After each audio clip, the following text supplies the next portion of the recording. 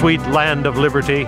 Our founding fathers not only pledged, but gave their lives, their fortunes, and their sacred honor to obtain our God-given liberty. Now it's our turn. Liberty can only thrive if it's alive in the hearts of a freedom-loving people. I'm Dan Matthews, and I'm pleased to welcome you to Freedom's Ring. Here's our host and constitutional lawyer and minister, Alan Reinach. Welcome back to Freedom's Ring, my friends. We have a very important topic for you today. We're going to be talking about the influence of spiritualism within the Christian community and within politics. And my guest today is a good friend and colleague, longtime Christian evangelist, John Carter. John, welcome to Freedom's Ring today. Thank you so much, Alan. Glad to be here. So, when we think of spiritualism, I think a lot of Christians think of things like the biblical example of King Saul, who consulted the witch of Endor, who allegedly brought up the ghost of Samuel, etc. And ultimately, the next day, Saul was killed. It didn't end well for Saul. You know, we think of that sort of thing as spiritualism, calling on the dead and what have you. We have different forms of spiritualism that are a risk of deception here in the church today, and they have profound political implications as well. So talk to us for a minute about the forms that you see spiritualism taking that are especially dangerous for Christians. Alan, in the prophecy of 2 Thessalonians chapter 2 in the New Testament, the great apostle Paul talks about the coming of a great deceptive power. And this deceptive power will overwhelm the world through the sheer mass of lying delusions. It talks about this being a satanic power. In fact, it calls it the spirit and the essence of Antichrist. And the spirit and the essence of Antichrist in 2 Thessalonians 2, the great apostle Paul talks about the coming of a sinister anti-Christian power that actually sits in the church. This is of profound significance. It says that this power, a latter-day power, sits in the temple of God. And so we are to look for manifestations of spiritism actually in the Christian church. Then, Alan, the prophet goes on to say that this power will be characterized by an overwhelming ability to tell amazing lies and deceive the world. This, of course, somewhat fits in with the concept today of post-truth, where my idea or your idea or anybody's idea is of equal worth, irrespective of the facts of the case. And so the New Testament draws a latter-day picture of the coming of an anti-Christian power that actually manifests itself in the Christian church, talks a tremendous amount of lies, and deceives the whole wide world. Okay, I got that.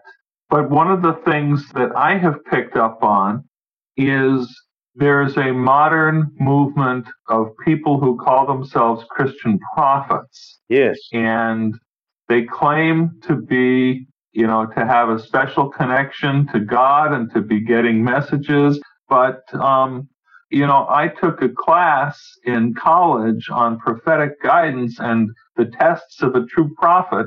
And if a prophet prophesies falsely, that's an indication that they're not a true prophet. Yes. And prophets, almost to a person, I think, were all insisting that God showed them that Donald Trump was going to be reelected. And of course, he wasn't. So some of the prophets have apologized.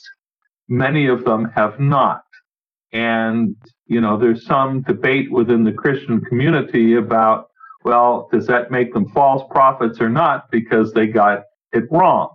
Or, then you have those who would say, well, the election was stolen and they were really right, but it was stolen, or try to, explain it away somehow. But how do you see this problem of spiritualism relating to the prophets and their involvement with politics?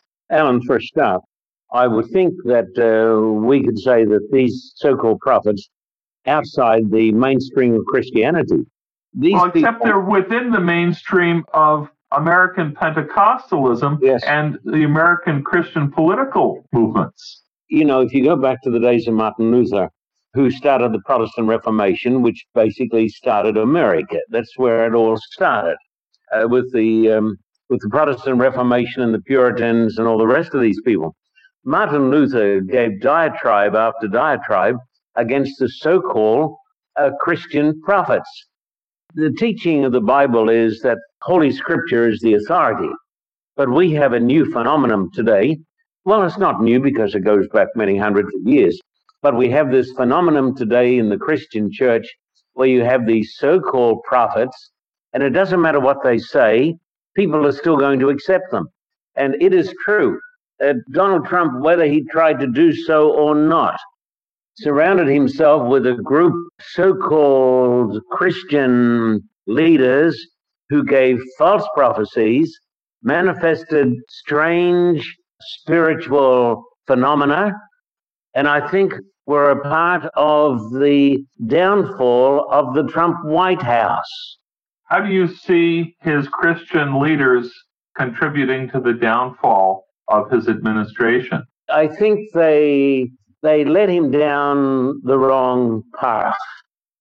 There was a time in America, and we would like to think that the elements still remain today, when a Christian leader would speak out against moral depravity, lying, and all types of sin. But it appears that many of the so-called Christian leaders who surrounded Donald Trump were the first ones to condemn sin in the opposition party while condoning it in their own political party. And so you've got Christian leaders who have become tremendously politicized, where up is down and left is right and truth doesn't matter. A spirit of lying has overtaken many of these so-called Christian leaders. That sort of hypocrisy, which is the old-fashioned term for it, is what I see my civil rights friends and secular friends who are intelligent, who are looking at what's happening, and it's nauseating to them. It turns them away from Jesus, from the church, yes, it does, when they see Christian leaders behaving this way. And, yes, and here I am trying to be a Christian and make Jesus seem attractive, that you can, be a caring, compassionate advocate for truth and justice and, be motivated by Jesus, believe in Jesus. I can sympathize 100% with your secular friends. Alan, we don't have to know too much history to know that communism and all of these other things arose in Russia as a reaction against a corrupt form of Christianity. And so corrupt forms of Christianity are not altogether new. But unfortunately, secular people look at these pseudo forms of Christianity and they say, if this is what Jesus stood for, we don't want to have anything to do with it. But of course, Jesus had nothing to do with this counterfeit. But am I hearing you to say, John, that you perceive a demonic influence, this anti-Christian lying spirit that is taking hold of some segments of the American Christian church? Absolutely. Absolutely. Yes, I see this, Alan. I think that is absolutely true. The spirit of lying has taken over some of the Christian church, especially in the United States of America. And this even percolated into the realms of the Trump White House. And I think this did not help his presidency. I think it helped to lead to the overthrow of his presidency. Of course, this is a huge statement. I have watched in amazement and awe at some of the people who were in his inner circle as they gave these prophecies. I heard his main spiritual leader, a lady, saying, "The rain is coming, the rain is coming, the rain is coming." And she's quoting, of course, the Old Testament about the coming of the reign, representing the Holy Spirit.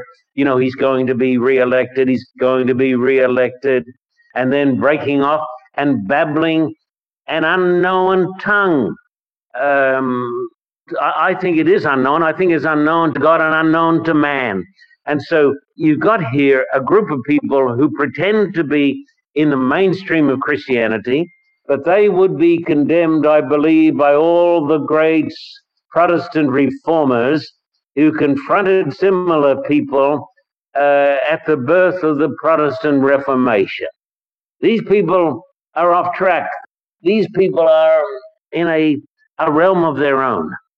Well, you know, the tragedy, of course, is wedding this corrupt form of Christianity with a form of American patriotism and nationalism called Christian nationalism. Yes. We've done some specific radio shows about Christian nationalism and the major role it was on full display on January 6th with the shenanigans at the U.S. Capitol.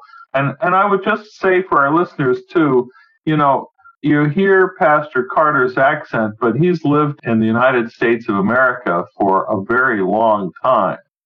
35 years, Alan.